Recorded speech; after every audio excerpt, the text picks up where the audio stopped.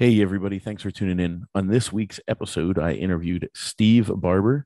Steve, if you know him, he is the founder of Upstream Data, and he also invented the black box. If you've seen that, it's for good for mining. It mitigates the noise and also just a superb design to be able to have the airflow running and keep everything nice and cool while also mitigating the noise. So Upstream, you got to check them out, upstreamdata.ca. And they have a ton of stuff. You can buy your ASICs there. But yeah, it was great to have Steve on because he is big and obviously in the mining world. And with you guys knowing that I'm doing my own home mining, I had questions for him, but it was also fun because I got to learn about his, Bitcoin origin story, and how he got into it and how he got into the mining and everything like that. And then we even talked a little bit about like the Texas grid. If you've seen that in the news, how the Texas grid, is being stressed at the moment because of the heat, and so different Bitcoin miners are shutting down to allow that excess energy to go to homes. That, and then we talk about, hey, what happens whenever there are no more Bitcoin to be mined? How does the mining incentive continue to work in that direction? So I hope you guys enjoy this one. It was a blast, and we're also bringing on Upstream for my show as a sponsor. So I really appreciate them, and that kind of just happened organically after we did this interview. So shout out to Upstream, and I will be getting more info for you guys on their stuff in the future. But also shout out to the Bitbox02 hardware wallet from Shift Crypto. Go to shiftcrypto.ch/Bitcoin Made Simple and use the promo code Bitcoin Made Simple to get 5% off and get yourself a Bitcoin hardware wallet. And you get that Bitbox, you put your keys and your coins off of the exchange, you take them off the exchange, put them on your wallet. Please do that. It is a matter of your own financial security. So do that. And also Movies Plus, mymoviesplus.com. Use the promo code SWAN and you'll get a year of Bitcoin for $20. And there's tons of Bitcoin content, and Hard Money is up there now. You can watch Hard Money every week on our app, on our website, wherever you want, on your Roku, on your Apple TV, on your Android streaming device, wherever it is, you can watch the show on the big screen. And we have tons of other content going up there. I just watched the Jordan Peterson doc, The Rise of Jordan Peterson. So yeah, it's not too bad for $20. You get a year of ad-free content, and we are adding stuff at a rapid pace. So yeah, promo code SWAN, and thanks to Swan Bitcoin for doing this cross promotion with us. With all that being said, I hope you guys enjoy this. Reach out to me, Bitcoin Made Simple podcast at gmail.com if you have any questions or would like me to address anything in the show, and I will talk to you guys later. So I'll have to go to stash school, I guess, and figure out how to get a stash like the one that you have. But did you start the trend in Bitcoin to have people start getting stashes? Well, I sure hope so. I don't really know. I don't know if I did. I certainly contributed to it. There's, I've only seen the trend actually in Bitcoin mining. I haven't really seen the trend elsewhere. There's a lot of, in my circle, it sort of became a little meme between some people, but I can't say I've seen it catch on. But more recently, when Top Gun came out, it seems like everyone's getting stashes. Yeah, So we gotta so start now wearing short shorts again. And Well, now my friends that see me and haven't seen me in a while, and because I never used to have a mustache a couple years ago, they're like, "Oh, you're doing the Top Gun thing." I'm like, "No, man, I was doing this way before Top Gun." So Top Gun's doing the Steve Barber thing. yeah, yeah, I guess You I, started I the like trend. it. I like it. We need more stashes in society. Yeah. Shaving is a sign of fiat oppression. So we must let our our faces go untamed.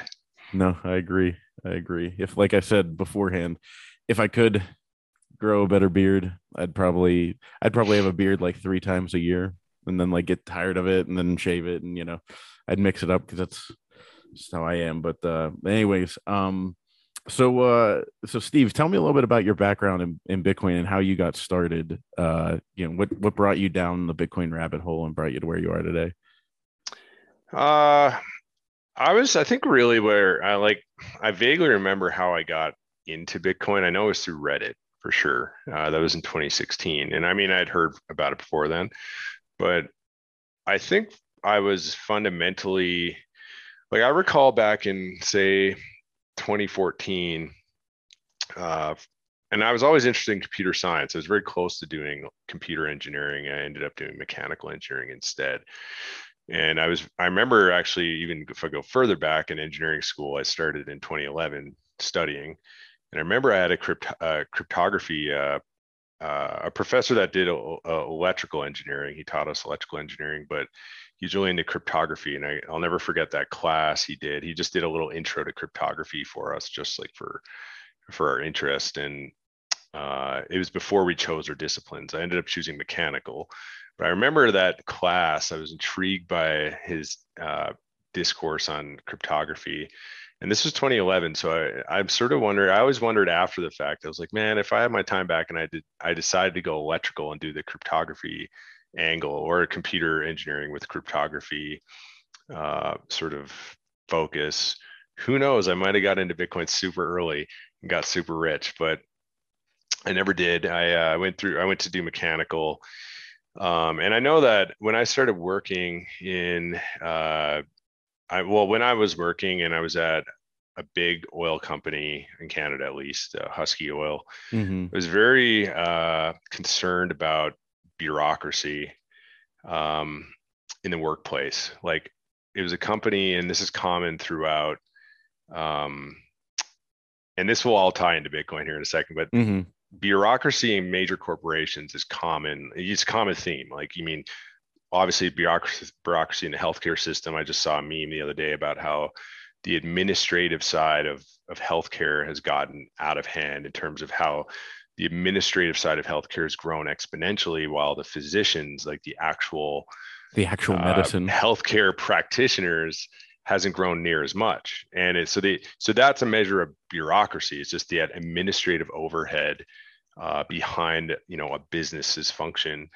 And I noticed this at Husky when I was working at this big oil company, and we're all in our little cubicles like little rats, pushing paper, and it was really frustrating because like we weren't given any responsibility, given very little responsibility, I should say, Mm-hmm. very little control over decision making. And I sort of started studying, like I was looking up bureaucracy, like what is causing this? Like, why is this big company unable to make a simple decision on anything? And every decision had to be by committee. It would be like dozens of people.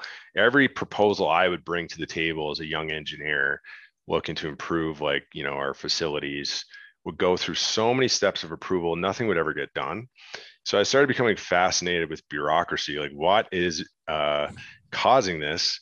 And I ended up going down this rabbit hole uh, and sort of figured it has to do with accountability and lack of accountability in corporations.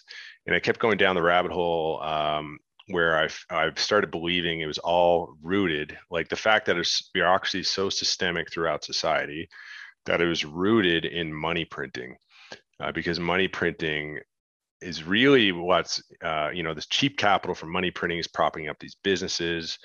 They basically, businesses don't have to be accountable because they just refinance, get bailed out. I mean, we could cite a million examples of companies that should not be around today, but they keep getting bailed out. And they're the most bureaucratic of all. Like, I mean, I'll just like some examples in Canada. Air Canada. Air Canada is basically, it's private or it's public company, but it's really a state-owned company, uh, almost an oligopoly in Canada here on the airline side. And that company, like Air Canada, has gone bankrupt like dozens of times, like in my lifetime. And it's the worst operating airline you'll ever see. It's so bureaucratic. It's so much overhead. It's so much administration. And that's just like a pristine example of this, how this bureaucracy is allowed to live through bailouts and money printing.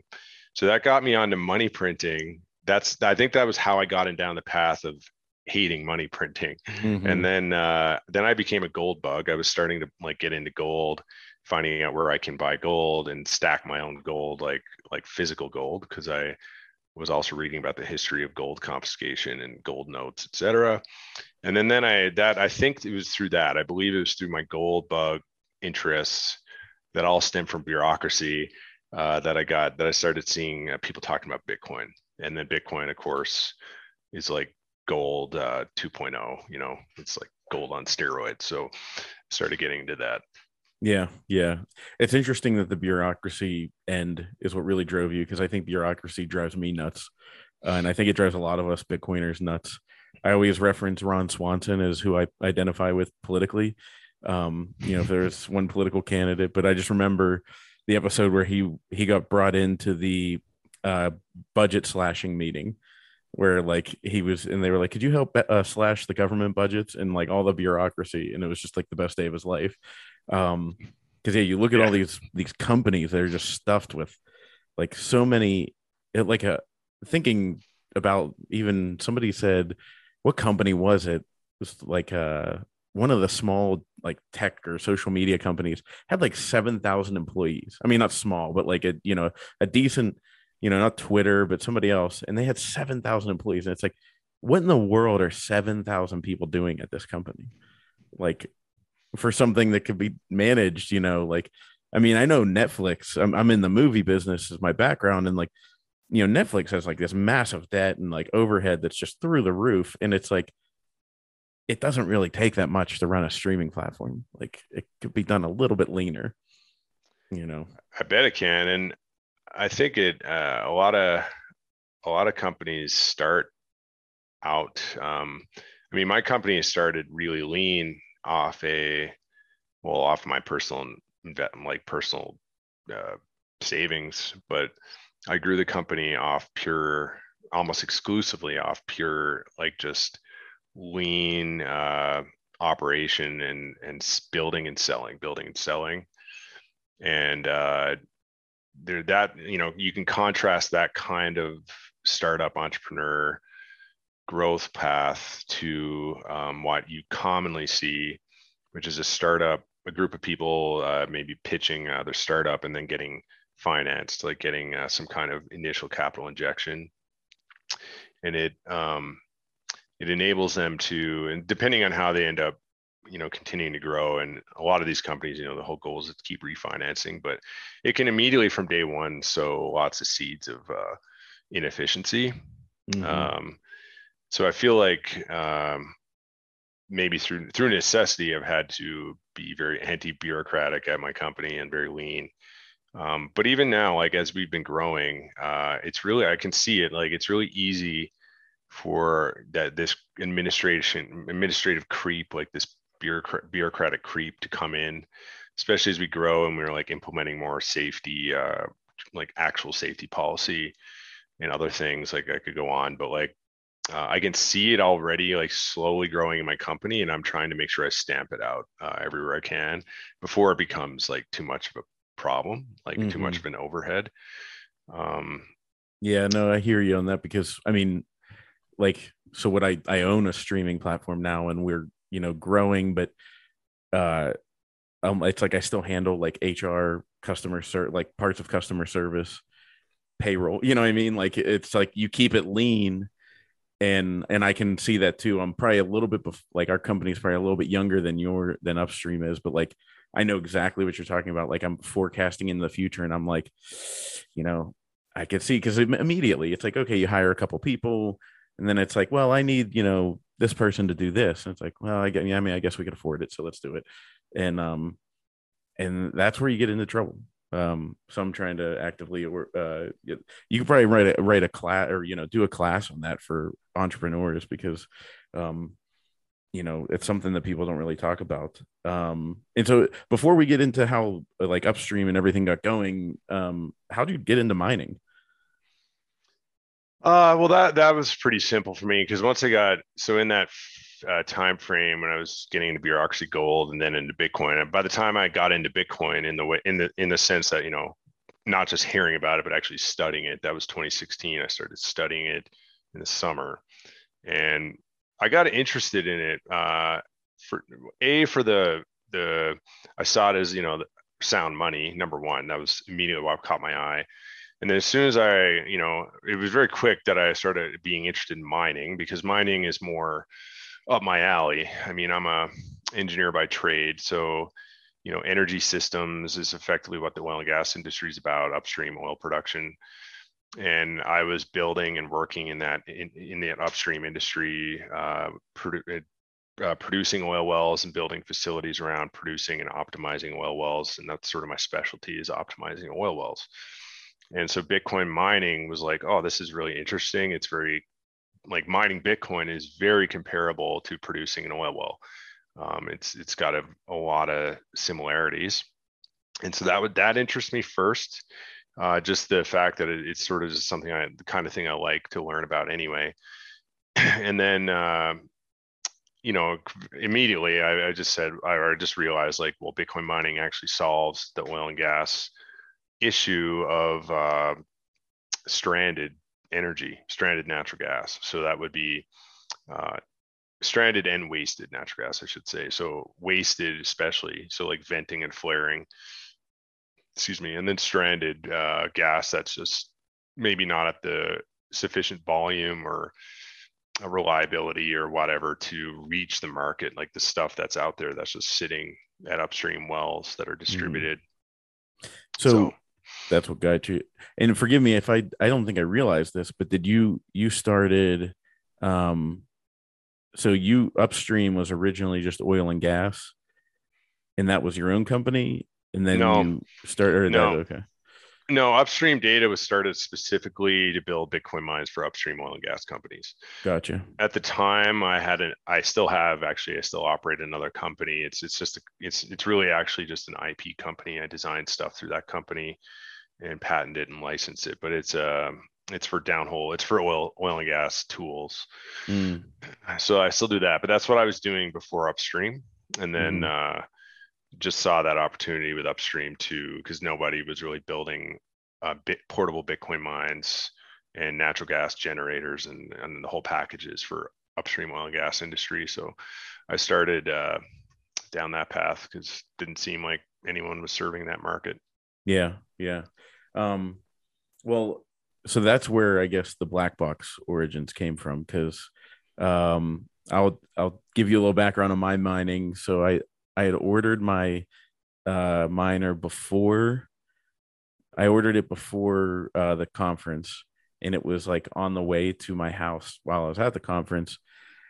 And you were on like the open source stage or whatever with Marty Bent and them, and I popped in there, and you started talking about mining, and you said, well, you're like, however loud you think it is, it's louder, and however much heat you think it produces, it's hotter.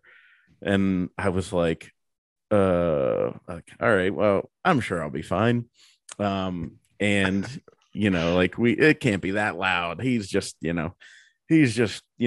that. And got home, got it all set up, and I plugged it in, and I was like, oh my God.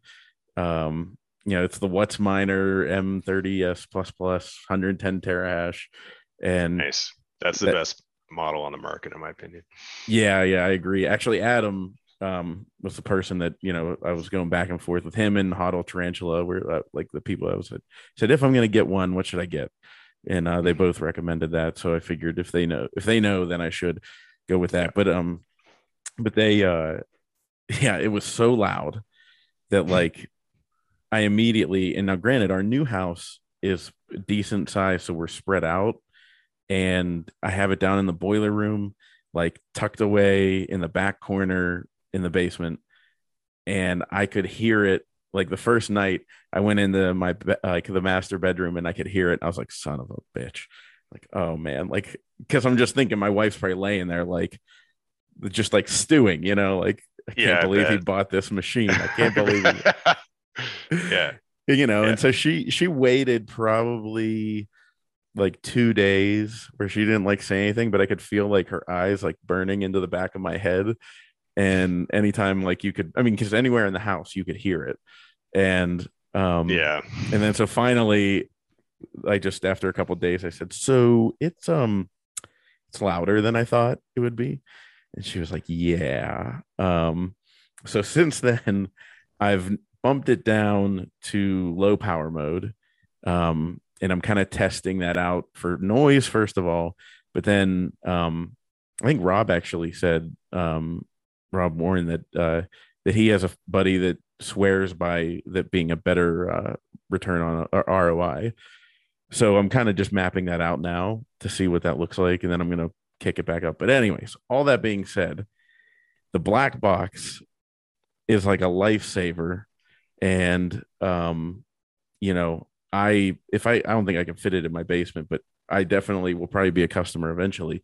Um, And and it's not meant for the basement. It's meant to be put outside. That's what mm-hmm, it's funny. I see people because you might know we also showed people how to build their own, mm-hmm, and you can build it out of like maybe less than like $150 of material, mm-hmm, just a bunch of sweat equity, and they work really well. The plywood version, but yeah, it's designed for outside because that was the whole intent.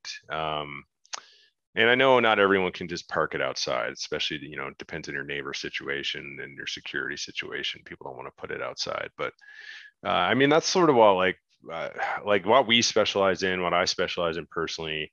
So I do all the like high level design of all of our stuff, and then me and my staff work together to fine tune it.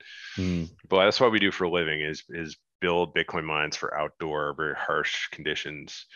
And that was exactly what I had in mind for the black box. And then we actually just this week are launching our bigger versions, which is actually the original intent. We built the home one first because the market was so frothy for it. They wanted it. Um, but like the bigger versions are more like semi-industrial scale, like they're mm-hmm, 20 to 40 kilowatt per box, like 6 to 12 miners per box. You could still run them in a small commercial space, but the whole point of them is to put them outside, not have like put them outside so it's safe, like in a steel box, quiet, so you can have it in like a commercial or even a residential area if you have enough power to power it, or industrial area as well. You don't have to cut apart your building and put fans in the building or build a custom structure on site, you mm-hmm, know, which is like, I think a lot of people are finding now, they're going to see, and they're seeing more and more over time that you build these brick and mortar Bitcoin mining facilities, you put all this money into it, and then your power rates go up and it's no longer feasible, and you shut down and liquidate everything, but you burned and sunk all that money into your facility. That's been happening more and more as energy prices are going up. So we've always promoted like don't build a new brick and mortar facility, don't retrofit your building, just drop in a portable unit, and if things change and it's no longer feasible to run, you just sell the whole thing and you mm-hmm. recover most of your investment. Yeah, yeah, that makes sense because I'm actually in the process of setting up a couple I mean, they're business things that are coming together where I know some stranded gas, and I'm in Western Pennsylvania, so we have tons of stranded natural gas around us, and Mhm. yeah, so I got put in touch with people, and they're like, yeah, we got these wells, you can just plop in and plug in. So now I'm like in the process of the early stages of raising the capital. But yeah, it's just like we were looking at it, and it's like, yeah, no, I think we just contact Upstream, get some hash huts, Mhm. and plug them in. Like plop them there.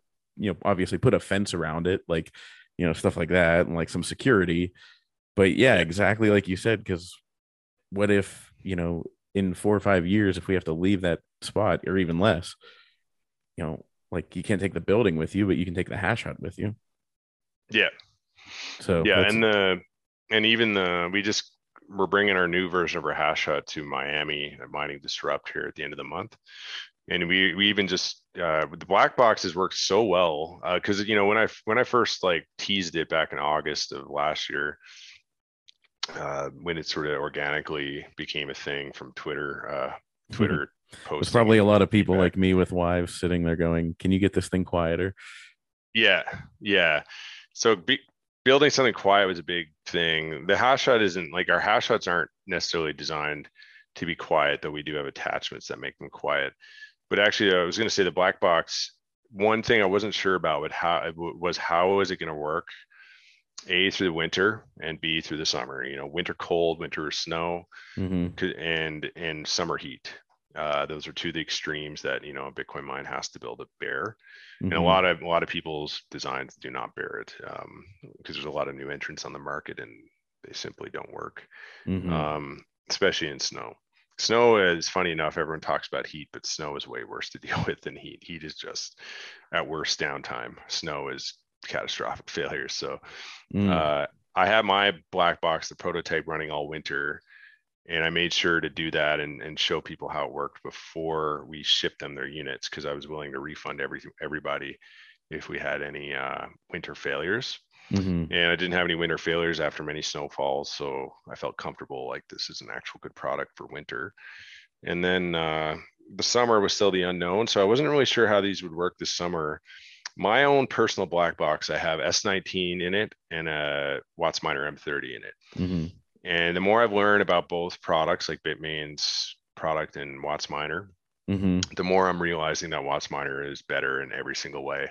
Uh, I'm I am comfortable saying that it's better designed, but and just my own experience with it, not just with our company, but me personally at my house, that WattsMiner has never gone down for any reason. I've Mm-hmm. had the S19 go down a few times now. Uh, Sometimes I don't look at why. I just unplug it, plug it back in, it's back up and running. But Mm-hmm. um, generally, it's probably like a bit of a hot streak in town here, and it shuts down on temps and just idles forever. Whereas the Watts miner just is like bulletproof; it just never stops. Hmm. And some of our customers have run these Watts miners in really ridiculous conditions. Like they put their black box in their shed and it's not ventilating very well and it's running like 120-degree ambient, and the Watts miners are still churning along, no Wow. problem. It's crazy. Um, but the I'm excited actually how well the black boxes work, because uh, it does a good job with sound attenuation, which is one of the goals. But the big thing was, without external fans, like, or I call it active cooling, like active fans helping the miners. It's questionable how well it would run in hot weather, and they've Mm-hmm. run so well in hot weather. I actually ported over that idea to our hash huts, and we're not the first to do passive cooling by any means in like a container. Mm-hmm. But what I learned from that, I ported over to our hash huts, which we're showing off in Miami at the end of July, and we have one running right now, and it's running quite well at quite a high power density. So we're pretty Without excited about any internal, without any supplemental fans for it. the. No fans. It's just the ASICs all working to move their own, cool themselves. So it's all about sealing. You have to make sure it's all the hot and cold aisle is very well sealed, Mm-hmm. and that filtration and exhaust is very well breathable. Let's say, like Mm-hmm. they're not restricted on either filtration or discharge. The Bitbox O2 hardware wallet. The Bitbox O2 hardware wallet. Can I say that louder? Maybe I should say that louder, but we say the quiet parts out loud here on the Bitcoin Made Simple podcast network. And I recommend you get a Bitbox O2 hardware wallet. Why? Because I don't know. Have you looked around and seen Celsius and other exchanges and places going insolvent? Um, we've been saying for a long time that the exchanges are rehypothecating your Bitcoin, and you better believe it. So the only way to secure your wealth is to get a Bitbox O2 hardware wallet from Shift Crypto. Go to shiftcrypto.ch/Bitcoin Made Simple and use the promo code Bitcoin Made Simple to get 5% off. And I'm just telling you guys, for your own sake, please do it. It is the easiest, simplest way. The firmware is secure. It's been tested. It's open source, and it is a very nice looking. It looks like a little thumb drive. You plug it in. It's a touch screen, easy to use, so easy that even a caveman could do it to steal the Geico line. But honestly, if I can use it with these, so can you. So I strongly recommend the Bitbox O2 hardware wallet. Go to shiftcrypto.ch/Bitcoin Made Simple and use promo code Bitcoin Made Simple to get 5% off. In letter discharge. Okay. So, I mean, for people that haven't done it before, haven't like even seen a miner in person, like they move a lot of air. it's amazing how much air goes through there. And um yeah, so you have to, not choke it off is what I'm learning.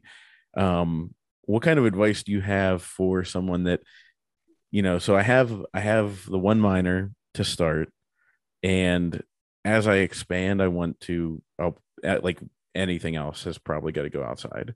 So obviously that's where I'd, be going the black box route. But I do want to keep one inside because I do want to heat my house with it. Um, so for noise mitigation, keeping it inside, because I looked at, Rob sent, that like his article on when he did, you had the whole plan laid out, and I've told people too when I mentioned that I'm considering building one, just I think it'd be fun. Like I like tinkering, you know what I mean? Like it's not that I don't want to buy one. It's like, oh, let me build one and see how horribly I do it, and then I'll go get one.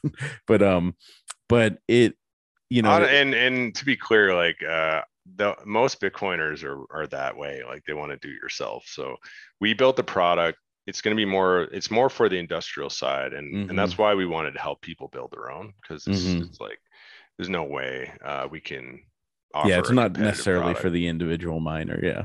Yeah. Yeah. But it,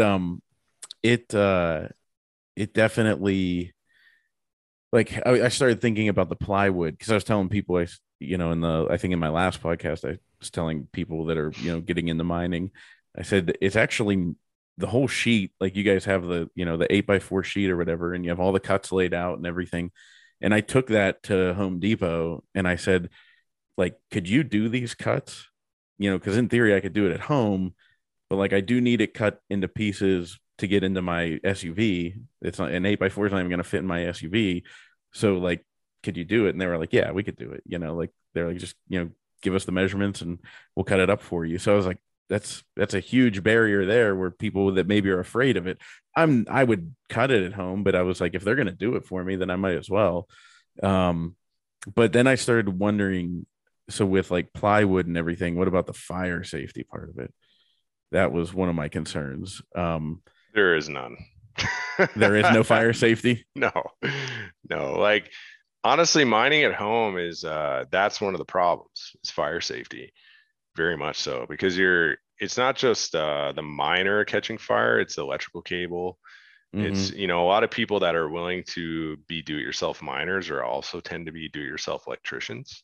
Mm-hmm. And there's a bit of a problem there because some people cut corners, size the wrong cable, tie in the panel improperly. I mean, there's been Mm-hmm. people that have had fires at home, which is why the box we build is steel. So if you have a fire in the box, it's hopefully fully contained. Mm-hmm. But yeah, I mean, the do-it-yourself box is just for people like that's why like Rob, I think he aligned his with some stuff Mm-hmm. to try to make it a little bit fire resistant. I've seen some people spray it with stuff. I've seen like Adam, our other sales guy, he like coated his in this like black tar or something to keep it weatherproof. So we just showed people how to build one and then what materials you use and how you change our design for it is up to you. Mm-hmm. Mm-hmm. But it absolutely like our commercial product, we call it fire resistant because it's really well contained. And listen, man, we've had a lot of ASICs catch fire in the field, like Mm-hmm. especially with these knockoff, like cheap Chinese PSUs that aren't OEM, that Mm-hmm. aftermarket stuff. We've had a lot of fires from those. Mm-hmm. So it's one of those things like yeah, home mining, you do gotta, like if you're a father and some kid or mother and some kid out there is wanting to mine at home, that's great, but you better make sure someone looks over what they're planning on doing. So Yeah. Yeah. I mean, I have it like in the middle of the boiler, which is like, basically a cement room, and yeah. I have it on like a metal, like a shelf that would be in like the shop, just like a metal shelf. Because I was like, Hmm. if something happens here, it's not touching anything flammable. And Yeah. obviously the ASIC will shut down. And that's what you should do. Yeah. Yeah. And remember, like the black box was not meant to be indoors. That was one of the main reasons that the home mining product we built was for outdoors. We don't want our customers mining inside the house, Mm-hmm. because if our product has a fault, or our instructions are bad or whatever, and or just the fact that these are high powered machines, and over time some cables degrade or whatever and they catch fire, if it's outdoors and separated from your home, well, it's no big deal. Yeah. It's still a big deal, but it's not as big a deal. So Mm-hmm. I did the same thing when I started mining in 2016. When I was preparing to start my company and I was learning about mining, I put my S9 on a steel shelf, very well segregated from anything that could catch fire, and I was very concerned about it. And my wife was extremely concerned about it. I was like, okay, like it's good enough, Mm-hmm. and she was like nervous about it, and not just the noise but the fire hazard. She was very nervous about that. Guess you could install a sprinkler system too. you know. Oh yeah, yeah, you could go to no end, some kind of electronic fire suppression, but yeah. Yeah. It's. I mean, I feel pretty confident because it's down where the furnace is, and you know, that's any concern unless I'm being stupid and like putting it on carpet. You know what I mean? Like, I Yeah, just. But the room itself is like 80 degrees, like at least. I haven't even like measured it, but it's pretty warm in there. Um, but it you doesn't get. must be ventilating it though. I'm actually not like. I mean, I guess maybe 90 at the most, but I think because I was curious, I'm like, I wonder if this is going to make my AC run like crazy, and it's not. But I think because let me just give you, you don't know what my house looks like, but the geography is that wall. It's like the back corner of the house, and right above it is a laundry room that is attached to the garage, and the garage is like a side garage, not underneath the house. Yeah. So I'm pretty sure the heat is escaping out there. It probably is. Yeah. Because Yeah. it's not going into the house, that's for sure. Like the laundry room floor is a little warm. Um, Mm. like it feels like a heated floor kind of. Um, but then yeah, the garage is pretty warm. Like I know it's a summertime, so the garage is gonna be warm, but it's warmer than I think it should be, and I have a feeling that's where it's going. So okay, so that yeah, definitely if you're gonna make a box, put it outside and I don't put it think so. indoors. I think so, because it's not a huge advantage of what we designed for indoors. I mean, it does do a bit of sound attenuation, Mm-hmm. but if you do the do-it-yourself, you're not getting the fire safety. So you're, unless you do it in a way that you built in that fire safety. But there's all kinds of ways people have done it for indoor use, like using tubs or old coolers or whatever. Mm-hmm. Ours is designed specifically to put outside, is really the goal, because Mm-hmm. I Yeah. honestly don't want to build a product for mining inside for people's homes. It's just, to me, it's too, if it's one in a million that catches fire and kills a family, that's too many for me. So Yeah. we don't market it for indoors. Yeah. No, that's smart. And yeah, if you're doing your mining in the house, unless you're doing it like I have it on a steel shelf that is not. It's pretty. I mean, it's in the middle of the room. I didn't even put it near anything because I was like, I don't want. And I have a fan. I actually have a regular like 18-inch fan behind it, just blowing air to try and keep it. Circulate. Yeah, Yeah. just to make it go. So all right. So now come winter time, uh, is it am I it, well oh before so since building your own box around it, like I thought about with the shelf, I was like maybe I could attach like sides to it and do that, but I mean it still makes me nervous. But I've heard that attaching inline fans helps mitigate the noise. Is it like a pretty significant? I've seen people attach like automotive filters on the intake of a miner. Uh, the duct fans alone, like inline duct fans, shouldn't really help much with the noise, unless you're Mm-hmm. doing the ones I've seen in the home mining wizards Telegram group, that is going pretty strong. There's a lot of people that talk about what they do, and I've seen a lot of guys like run uh, ducts and other things, and then some other things to try to attenuate noise. But you're not going to get a lot of attenuation unless you really enclose it in something proper. Mm-hmm. Um, and that is the challenge. I mean, but if you add, I mean, the black box was designed to attenuate it without requiring secondary fans.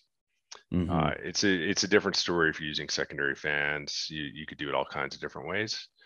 Um, but we wanted to do something with no fans, just fanless, make Mm-hmm. it really simple. And it also for us as a commercial manufacturer, like I didn't want to have to certify a package with like electrical certification. So I just built a box and it's up to the user to install it and use it as recommended. Mm-hmm. But yeah, yeah, and inline fans, I see a lot of guys doing that. It'll help with noise because if you overcome if you put more CFM through it than what it would normally suck on its own, then its own fans will slow down, and Mm-hmm. that's why that was the only reason really why an inline fan would help. Okay. And then as far as heating the house, my plan for the winter time is to basically get like an 8-inch duct that I can plug in. I can put right into my HVAC system, like Mm-hmm. right after the blower, um, and just have. I think Crypto Cloaks has like an attachment that you Mining can. pants. Yeah, mining pants. Yep. Yeah. And Well, one thing is like you just want to think that through in the sense that I don't know if you want to put it after the blower because that's the high pressure side of the system. You're gonna want to put it on the low pressure side, so you don't want unless you're putting an inline fan as well. You just don't want the computer pushing against the static pressure. oh, So, you mean the static pressure of the house? well, yeah, the discharge side of a blower will be higher pressure than the inlet side. So you wouldn't want to push it into the discharge side because you're going to be fighting that pressure. Oh, so you if you put it on the intake, like right before it gets sucked down into Yeah. the heater, that'll be better because it's not fighting anything; it's getting pulled with the other air. Yeah, I mean, you still have to review on your own setup, but like, you just got to be careful of that. You don't want to push it. You don't want you certainly don't want the computer itself pushing against a high static pressure. Okay, all right. So that and it won't lose too much heat having to go down and through the blower. You think? Uh, honestly, I can't really speak to your setup, but yeah, as long as it's not escaping somewhere, no, it shouldn't. And have you heated your house with your miners? No. Well, one, I'm in Alberta. We have natural gas heating, Mm, and it's very cheap. Our natural gas is very cheap, or I mean, it's not. It's getting more expensive, but it traditionally was very cheap. I find that if people have electrical heating, that's where it starts to make a lot more sense because you're already using electricity to heat your home, or maybe you have expensive heating oil or other expensive heating, and then it starts to make more sense. For me, it just wasn't a big economic use case for it. But then again, I'm not interested in recuperating the heat. I'm interested in rejecting the heat to atmosphere mm-hmm. and getting the box safely outside, sound outside, everything outside. Yeah, yeah. No, Uh, that makes sense. a guy could jerry rig it and have the heat plumb back in, or I could bring the box indoors or some way. Like for example, I'll probably bring the box into my garage in the winter and at Mm-hmm. least have a heated garage because it gets very cold in Alberta. So Yeah, Alberta's. I'm a hockey player. I played hockey through college, so I know what a Canadian winter is like. And Alberta's no joke. That no, no, it's not. um okay, so yeah, I think I'm gonna, and I mean I'm pretty sure that this one miner is gonna significantly. We have electric heat, so I'm like it's gonna cut down on our electric bill. I'm positive because just the amount of heat that comes off of it. I'm like our house is probably gonna be pretty toasty. If your heat's electric, it starts to make a ton of sense because all that heat you're using um, could be completely offset because you're paying that rate anyway, whether it's in a miner or in your resistor. So Mm-hmm. Yeah, yeah, might as well. Yeah, I think for those is where you definitely, and that's why I like to see like, we're not interested right now anyway at building a product for heat recuperation. But there are a lot of people out there doing it. So like some people have some cool products that they're trying to do, like off the shelf, you buy it. And instead of like you, the end user, having to figure out how to put it in your HVAC system or whatever, like Mm-hmm. it's just a bolt on. Yeah, it's just something that you can. I mean, why wouldn't you? I had Michael Schmid on that is doing the water heater, and Yeah. we were talking about it, saying like the business opportunity of being able to walk into a Lowe's or Home Depot and somebody's walking in to buy a water heater, and it's like, well, instead of buying this water heater, just you take this one, and you know you basically get a percentage of the hash, and Hmm. you get your water heated for free, plus it makes money, and Yeah. I said, I was like, you could break, this is how you would break Mark Cuban. So maybe this is something that you should do for Upstream, but invent something like that that's like off the shelf. You can get it and it's immediately profitable and it heats your house. Because you could go in and to like Shark Tank, pitch it, and then they'd be like, "This is unbelievable. How does it work?" And be like, "Well, it's a Bitcoin miner, and like, Mark's head would explode on Yeah. TV, and he'd I lose would, his I mind." would, I know it won't be me doing that. Because I see people like the gentleman you just mentioned and others coming up with really good ideas. Mm-hmm. And everyone's limited to their own time, and I only have so much time to do so much. So Yeah. I want to leave that market for people better suited and more capable of executing. I know that if I went on Shark Tank, though, I wouldn't accept any of their fiat. I would go You on would, there to yep. promote the product and leave, and I wouldn't do a deal with those guys. They're Yeah. they're they are sharks, right? So Yep. Yeah, no, it's like I mean with Kevin O'Leary when he was at the conference, he comes out and like the words he said were, with Bitcoin, crypto, and blockchain. And I was like, oh God. Like, it's just amazing yeah. that they don't get it. Like they just they The funny benefit thing from the is, fiat. So as a Canadian, I grew up watching Dragon's Den, which is a precursor to Shark Tank. It was Kevin O'Leary's baby. It's Shark Tank just for Canadians. yeah. It happened years before Shark Tank, so I really got to love Kevin O'Leary. Like I really do admire that guy. He's influenced me a lot in terms of just I always loved his blatant just tell he'd speak his mind no matter if Yeah. he's right or wrong. He'd just speak his mind about someone's idea and And he says it like it is. Like, says it this like is it what is, and he helped so many people out not pursuing bad ideas, and I think he deserves a lot of credit for that. But he's certainly turned into some hell of a shit coiner when it comes to Bitcoin. So yeah. it's unfortunate to see that, but I still love that guy. Yeah. Yeah. It's funny because I mean that like you kill your hero, you slay your heroes, and um, like Preston and I had a conversation about that because we're both from Pittsburgh, and Mark Cuban's from Pittsburgh, and so we were always like kind of proud of like, oh, that's our Pittsburgher out there, like making a big difference in the world, and then and we talked about it. We were like, it's kind of a shame, you just you see him, and then it was funny. Like 2 weeks later is whenever Preston had that space to see if Mark would come on, and it just like that was like huge, and it just ended up becoming I don't think it ended up becoming the debate that it should have been, but that's neither here nor there because other people got involved. Let's just say other people that like to make splashy statements. Um, but okay, so a couple of things I wanted to ask you about uh so we've seen the Texas grid situation like just yesterday. Hmm. And I mean, I see you on Twitter with lots of opinions about these types of things. Yeah, Um trolling. yeah, and so I want you to explain to other people cuz like I kind of got it, but my brother-in-law actually he's an engineer. I forget. I think he's electrical engineer.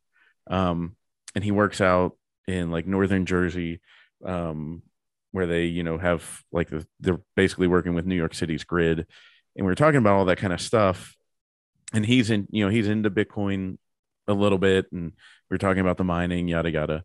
We are talking about the electricity, and like the load management. And he was basically explaining to me, he's like, that TV we're watching, and we were watching the Stanley Cup final. He goes, we're watching the game on here right now. And he's like, those electrons are traveling at the speed of light. Like it's not getting stored anywhere. You know what I mean? Mm-hmm. So I think that's something that really helped me understand.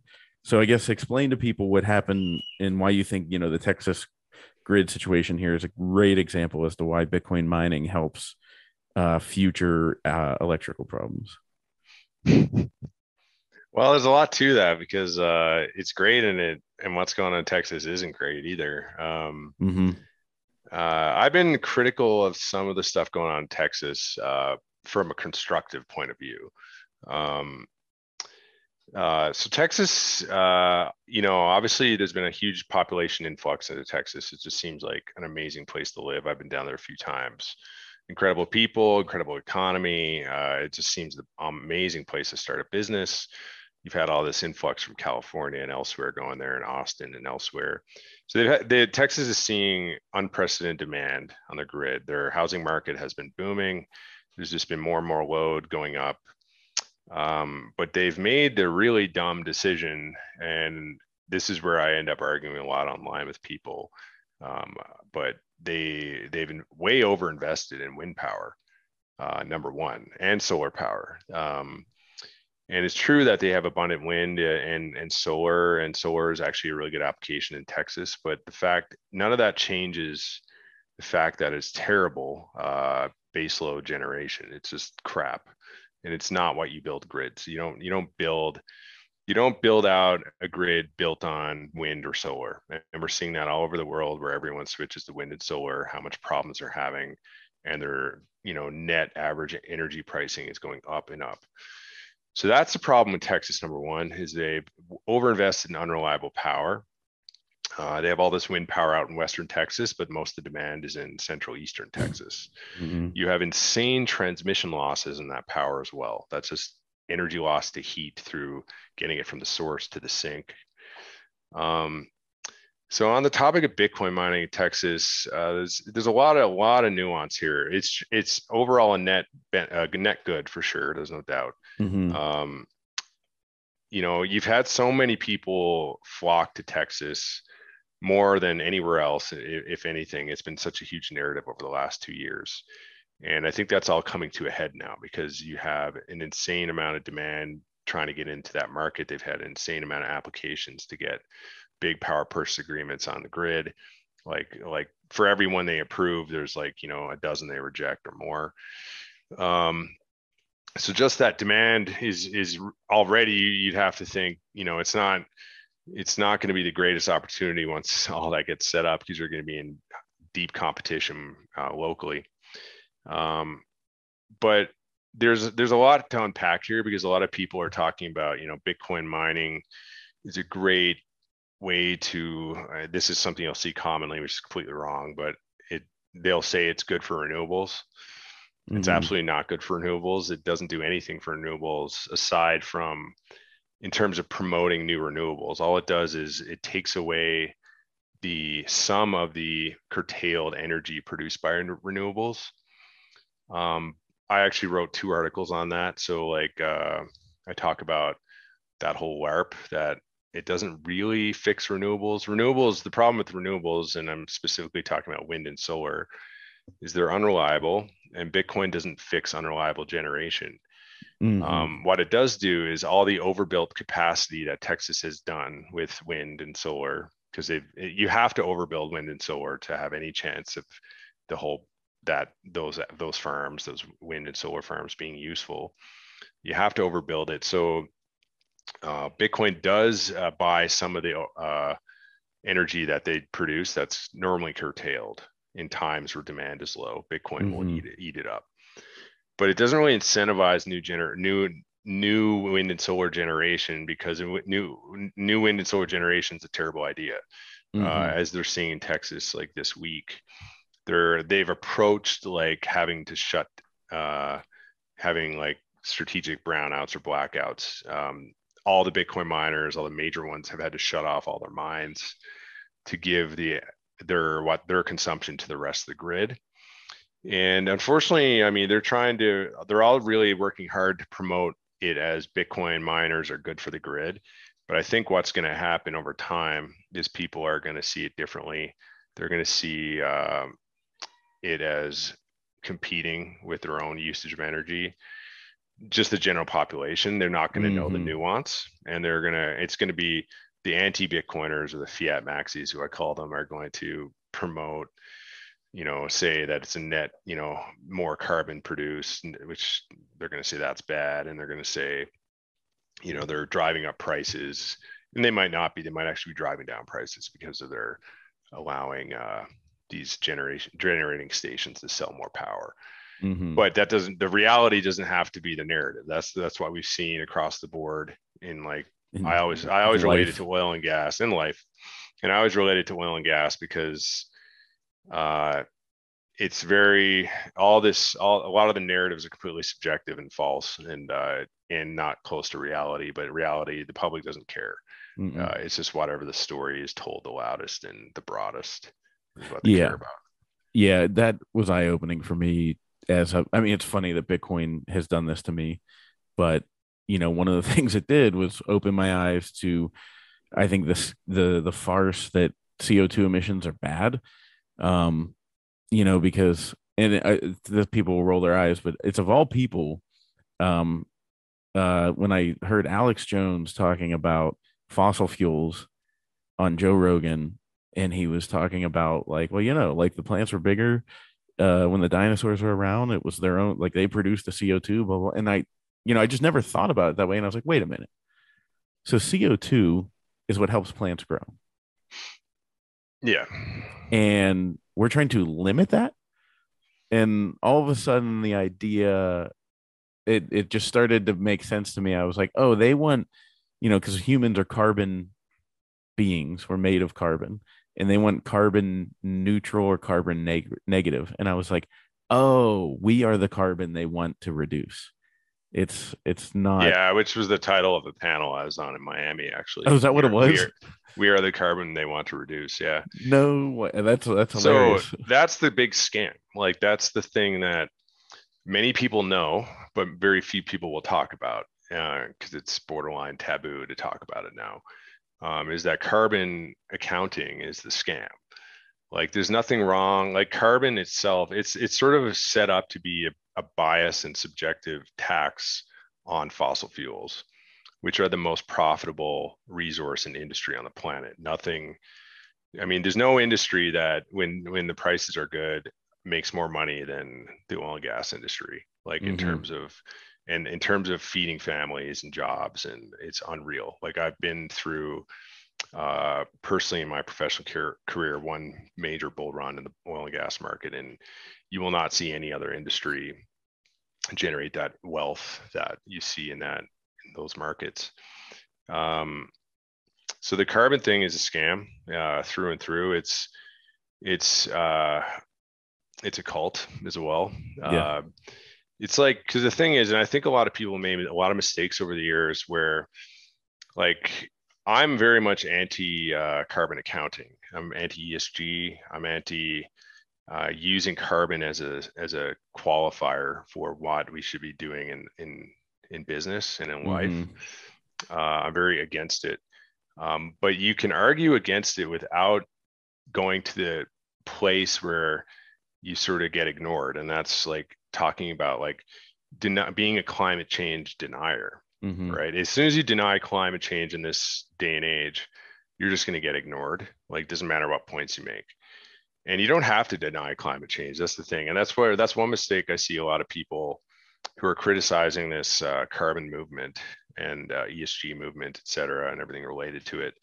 One mistake they make is to just they start with denying climate change, and that's I think the wrong path to go, because you immediately get ignored. And you might actually be right, you might be wrong. I mean, I don't know the actual truth of how impactful humanity itself has been on climate change. I obviously we've had some impact. Like, we're terraforming the land, Mm-hmm. we're cutting forests down, we're doing all kinds of things, we're overfishing, et cetera, et cetera. We have some impact on the climate, so, like, that shouldn't even be debated. uh, so that's one problem I see, is people denying it. Instead, we should just be talking about what's actually matters, and carbon doesn't matter as much as resource waste matters. Like, so, back in the day, well, for example, there was that, I saw that document. I like to use this example, but shark fin soup, long line fishing. Shark fin soup is a delicacy in Asia. They go get these sharks and on the boat cut their fins off, waste the rest of the carcass, but they also kill like hundreds of other animals in the process. It's very controversial. Those are the things that humanity could all be working towards stopping.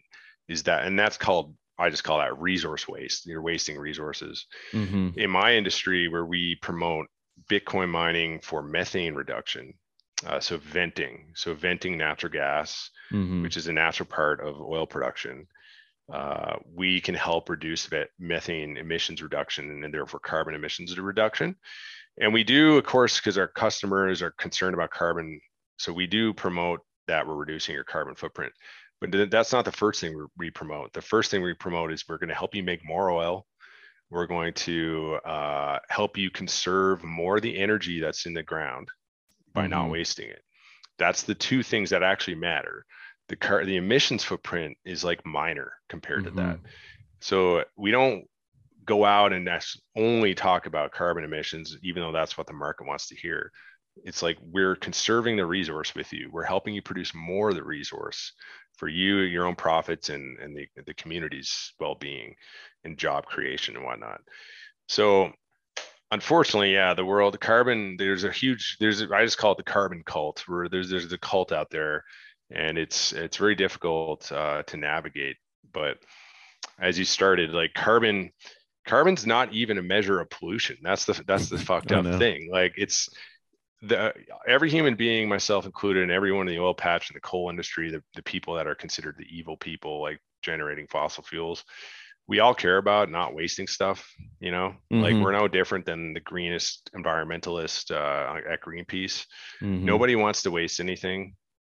The difference is we just realize that we understand that fossil fuels are actually a foundational aspect of our society and civilization. So we want to go promote and do that as efficiently as possible. And so what I'm hoping, like, my narrative has always been, I ridicule and mock the carbon cultists, and I promote, I just promote, like, we should be concerned about resource efficiency. Number one, that should be using what we have efficiently, and not wasting, eliminating waste. Yeah. Okay, that's great. And I couldn't agree with that more, because it kind of, if you're maximizing your resources, you're definitely minimizing the all the other problems that it causes. Okay, so last question I have for you, because I know we got to run, but I've seen you mention this before. So what happens in 2140 when there are no more new Bitcoin to be minted, and Bitcoin miners are no longer getting a block reward? I mean, there is a reward for transaction fees, so I guess, but like, would it be the subsidy that you're not getting anymore once the Bitcoin have capped? Anyways, everybody knows what I'm talking about. So what happens then? Because I've seen you have some opinions on that. The short answer is nothing. Literally nothing happens. Like, in fact, I mean, there's a lot of layers to that topic. So, like, at high level, you get a lot of questions from newbies to Bitcoin. Well, what happens when all the Bitcoins run out? Like, the new mined Bitcoins run out? Well, the answer is nothing. Like, mining doesn't end. It goes on forever, because it mines. Miners are looking for transaction fees. So at that point, that's how it transitions from new Bitcoin. You start with zero network and zero transactions and all new coins. And over time, it exponentially drops in new coins to fee market. People competing for block space, sending Bitcoin transactions, paying fees to get them sent and confirmed by miners. And the miners then, of course, absorb or earn that fee, and that pays for their energy use, and et cetera.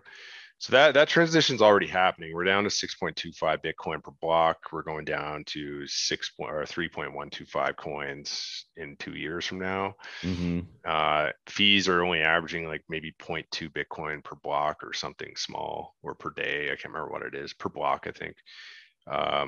Yeah, that sounds Yeah, I about think it's right. per block. And Or not point so, two, but it's like, I think like 0.02 or something like that. yeah, I forget what it is, to be honest, right now. I'm just going off It, of what I see on Slush Pool. So yeah, I have a chart actually of what it is, but I don't have it open right now. But but it is going up. it's Yeah. transitioning up, and that conversation's interesting because you could have a whole podcast talking about how what happens, what happens, what doesn't happen, and all the people concerned about, fee market and what happens when you're on a pure fee market. And there's a whole group of people that believe or are worried about and are fudding and are trying to scare people about Bitcoin becoming unstable and unusable on a fee Mm-hmm. market, and that a subsidy, like new coins, like call it in the inflation rate of Bitcoin, needs to be permanent. And that's an interesting debate. Interesting, but I think it's very much settled already. But of course, there's going to be people continuing to just question, but as they should. But yeah, the short answer is nothing happens. Mining goes on forever. It'll Mm-hmm. never end. In fact, like Bitcoin would have to die in some very catastrophic way for mining to stop. Like it'll literally never end, because even at this point, it'll just carry on as a meme. Yeah. Like even if it doesn't grow, if it shrinks, it'll just become a meme and people will still be mining, because you'll never stop blocks from being found. They'll be found constantly forever. There will be value in finding that. And um so you think it would be more like big banks once it's let's just say 2140s here, and you have layer 2, layer 3, all these things on top, like base chain transactions are going to be much bigger, like movements, because it's going to be like settlements between banks kind of, and like so fees will be pretty high. Like you'll be getting in fiat terms pretty significant revenue. Yeah, I mean, yeah, there's a lot of just the whole like concern about the fee market is whether or not the fees sustain mining and honest mining, so people not like attacking the network. And that's an interesting discussion. But generally, yeah, like we've seen, Bitcoin fees have steadily grown in Bitcoin terms, like the amount of Bitcoin average fees per block. Although Mm-hmm. people are worried that it's not high enough for some reason, which makes no sense. But from the value perspective, I'm pure. I'm not just like unit value of like how many Bitcoin per block, but actually what's the value of that Bitcoin per block in fees. That's gone like effectively exponential growth, Mm-hmm. and it's showing no signs of stopping. So there's a lot of reasons to believe, at least in my opinion, that the entire thing is fully self-regulating, and there's no concern for instability or anything in the future. And that's personally how my I'm investing my business towards Bitcoin only. Mm-hmm. Personally, I'm Bitcoin only. I'm a maximalist in that sense. So I have zero concerns over it. So at Yeah. least my actions speak louder than anything else, I would say. Yeah. Yeah. No, that's reassuring because I generally feel the same way. But then you start seeing people pipe up the other way, and it it'll it's all going to work out. We just have to keep fighting for it and make sure it goes in the right direction. But yeah, I think it's pretty much settled at this point. And it'd be an interesting, maybe someday I'll have to get like you and like do a panel with a couple people and just have a huge conversation about what happens in 2140. But we'll leave that for another It's not going time. to be like, the thing is though, it's going to, whatever happens, say something happens, Mm-hmm. like what happens in 2140. Well, it's not going to happen in 2140. It would happen way before that, Yeah. because for the last several eras of block, for every 4 years, call it an era or whatever, for of us of a block reward, it's going to happen way sooner. The block reward drops below the current average fee level within like 12 years from now. Wow. So Wow. it's So actually going to happen within, you could say, 20 to 30 years. It's going to happen well within our lifetimes, wow. like the fee market becoming the dominant market. Interesting. So we don't have to, luckily, we don't have to wait that long. We're going to find out, it might take a few more decades or it might But be sooner. It's hard to say.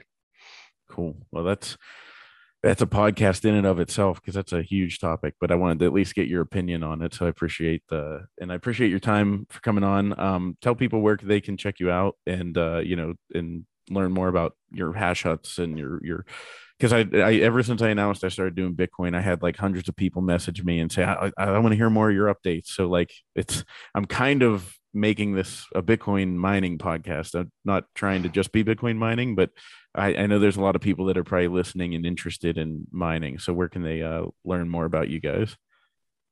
Yeah, well, my company's called Upstream Data. We basically build Bitcoin mines for every application. So we don't do every kind of tech, though. We don't do like immersion. We just do air cooled, and we're coming out with water cooled right away. But Mm, we do it at every scale, like whether it's home mining or massive mega mines. So in that sense, any listener who cares about mining, we'd have something for them. So that's good news. But we're a Canadian company, so our website's www.upstreamdata.ca. And personally, you can find me shit posting all the time on Twitter.